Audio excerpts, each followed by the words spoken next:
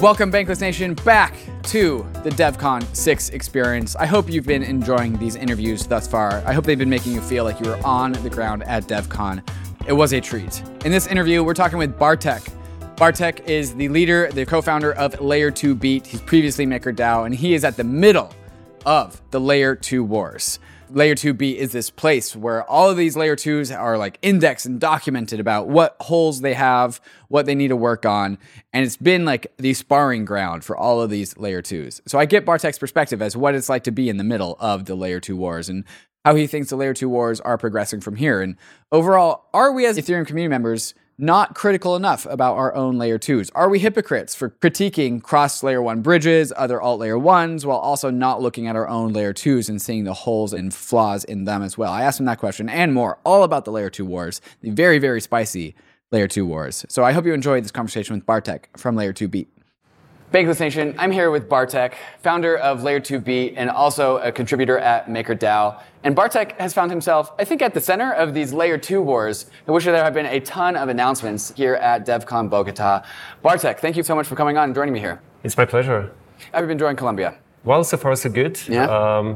Yeah, I like the country, and it's the first time that I'm in Colombia, like probably most people, at Devcon. And Devcon is always a great opportunity to see other places and cultures. And I really appreciate the approach of the Human Foundation, where I feel like we're trying to include everybody, right? It's not like just Europe and US and Europe and US, like most other conferences, but we actually have been to Japan, we are here now. I'm truly wondering, what's next? Well, certainly what's next. There's so many things that's next in Ethereum, and Layer 2 definitely is one of those things. Like I said, you are the co-founder of Layer 2 Beat, which is this website that we go to look at how many holes there are in the Layer 2 ecosystem. And Vitalik recently at the Rollup Day on Monday was giving a presentation as to all these different ways that we need to fix Layer 2s. How do you think that progress is going? And are there any announcements that you've seen here at Devcon Bogota that is working in that direction? Well, frankly, for so many people that I talk to that, I don't attend a lot of sessions. I haven't seen a lot of announcements. Having said that, I think that most teams, they have presented roadmaps, which are fully decentralized. They promise all of us to shed the training wheels. Right. And I think if we were to listen to a list on L2Beat, just pure rollups, we probably wouldn't list literally anyone, right? It would be a very boring website. So right now, as it stands, every single project is very much centralized and is very much controlled by the team that actually created the rollups. But to my knowledge, with almost no exception, each one of them has a roadmap, like a decentralization roadmap. And I think right now, we're trying to kind of track the progress, if you like, right? And make them transparent and make them honest. And I think we're getting there for sure. And one of the critiques that we've seen outside of the Ethereum space, and sometimes also inside of the Ethereum space, is that we're promoting these Layer 2s as if they're the magical, secure solution to scale a chain. But then we're also kind of hiding and pushing under the rug the fact that these have multi-sig bridge contracts and we're missing fraud proofs. Do you think that the Ethereum community or the Ethereum promoters, maybe me and Ryan are guilty of this, are hypocritical of the way that we kind of pitch Layer 2s? Or do you think there's more nuance here? Well, this is a very loaded question. So I'd say that, every single team, they've got their own agenda and some of them are more, let's say, transparent than the others. Some of them are hiding behind the marketing and whatnot. Everyone seems to be extremely keen at building the community and well, we cannot hide the fact that it is a race, right? I wouldn't call it a war, and we don't know exactly how the future of Layer 2 ecosystem on Ethereum will look like. Are we going to see many different rollups, or maybe one will take it all? So that's still an open question in my mind. But if one team sees the other team launching something which may have a lot of training wheels, they might actually be pressed to do the same. And the general community, I think, they don't see all these nuances because they may not be published widely, right? Sometimes they're not published at all. And this is why, we essentially created this website so that we disclose some of these things. And we just want to make all these teams honest. And we want to make sure that the users actually understand all the security assumptions behind all these systems. You've talked about the roadmap that many of these layer 2 teams have presented to solve and fix some of these holes. How credible are these roadmaps? Are they legit roadmaps? There's real tech here, or is it more just hand waving? So that would probably differ. Every single team has a little bit different approach. So if we look at the optimistic rollups, for example, we see two major teams putting a lot of work into actually making sure that all these fraud-proof technology is working and EVM equivalent systems will eventually be deployed. So I'm talking about Arbitrum and Optimism, and we've got some other teams that are forking mainly Optimism code, and they're kind of waiting for Optimism to deliver the fraud-proof system. Right. So you can see that, some teams are innovating and some teams are trying to sort of, fork the code and maybe try to innovate on the edges. I'm mainly thinking about the Boba and Metis. So that's optimistic. For the ZK, most of the teams are innovating like crazy. I mean, this is like amazing, really, to see the progress. I think we've all been surprised about all these teams. And, well, Starknet, ZK Sync, Aztec, right, Scroll. I mean, it's just unbelievable. Polygon as well. Everyone is like pushing code really hard, and every single conference that I go to, there's like new announcement, right? From either one of them. So my understanding is that ZK Sync will launch very soon. Starknet is just upgrading to version 1 Cairo, which is like the major upgrade. The first version was very much centralized and wasn't particularly censorship resistant. We've pushed them really, really hard, to work on this problem. And I believe that, they listen to the community, and the new version, which is like way more complicated, will actually allow people to force transactions, to their system, right? So they cannot be censored.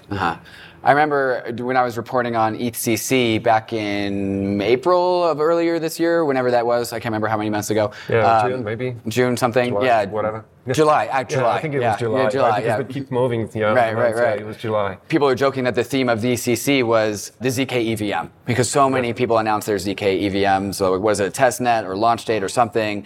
That also seems to be the theme of the rollups this week as well, here at Devcon Bogota, where Polygon released their ZK EVM testnet, Scroll released their ZK EVM testnet, ZK Sync released their layer 3 testnet, and they have their mainnet in just like 10, 20 days here.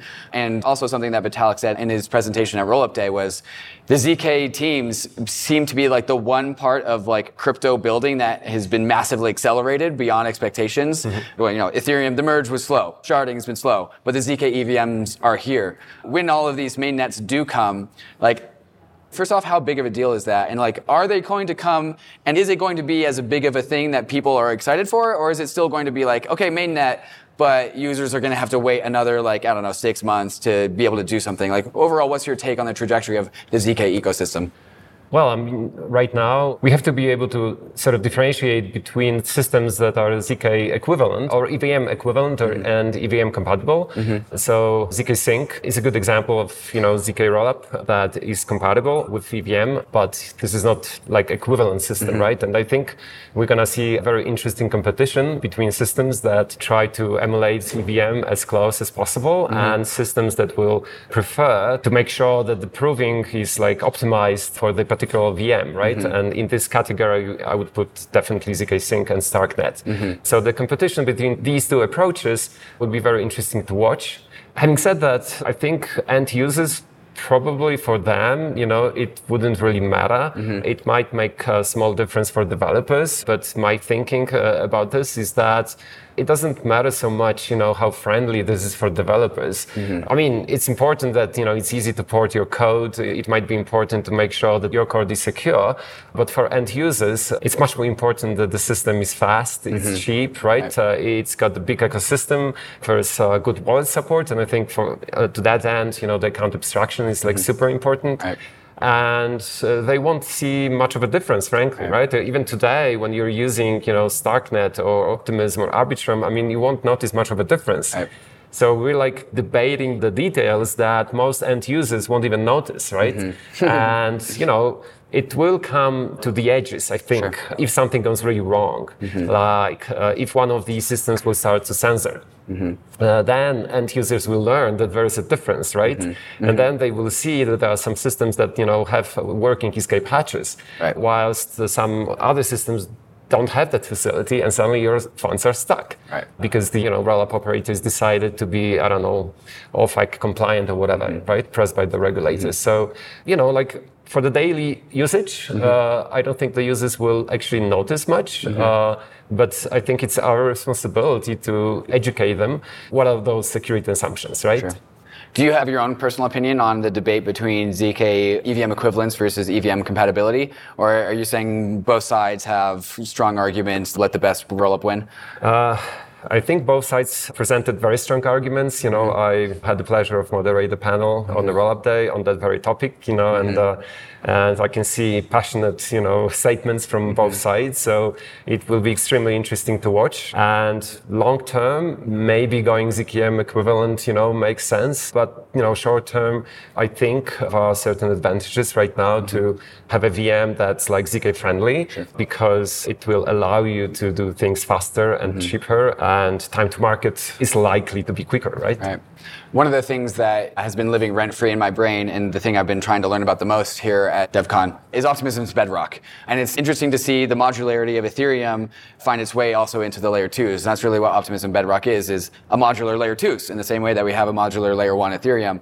My mind here is that what Optimism's Bedrock is doing in the OP stack is that they're reducing the barrier to forking and producing a new layer 2. And as somebody who has to manage a website that is a registry of all the properties of all these layer 2s, I'm slightly worried for you, Bartek, because what happens if you see a Cambrian explosion of optimistic rollups, layer 3s? Do you see the same future as well? Or how do you think about managing all these proliferation of layer 2s that might come? I mean, most definitely. And even right now, the website is hardly manageable. And I'm sure that there are certain inaccuracies and mistakes. And in future months, the most of the engineering effort will go into automation. I mean, at the end of the day, everything ends up on chain. And we, with our monitoring infrastructure, once it will be developed, we will actually get all the information automatically from chain, right? There must be some registry of all these rollups. There will be a way to sort of read their configuration directly from blockchain. So hopefully, if they follow the same cookie cutter approach and fork and create their own rollup, it will be just a matter of, having our bots to read the data and fill in the website. And then it will be a question of how to actually present it to user in a manageable way, right? Which is, I guess, a question for the UI designers. So I'd say that today it used to be 80% of the effort for the research and 20% of the effort for, presenting all the information. But now it's going to be reversed almost, right? The automation infrastructure behind L2B is going to be actually quite complex. Sure. And tracking all the changes will be possible because, finally we've got some fantastic tooling like the Token Flow Insight. This is the analytical database that tracks every single state diff on Ethereum in all Ethereum history, right? So we can just watch particular slots and it will inform us, what exactly happened and when it happened, and it will trigger warnings, essentially, right? So that's how I kind of think about it. I mean, it has to be managed by essentially automation. Sure. And of course, layer 2s under the hood are extremely complicated. I don't even know how to code. So when something goes down, I wouldn't know what to do. And so, Bartek, what you're doing at layer 2B, in my mind, is just producing user sovereignty and tools that the individuals can use that are non-technical and very, very helpful. So thank you for everything you're doing at layer 2B. And I hope you have a fantastic rest of your Devcon. Okay. Thank you very much. Cheers.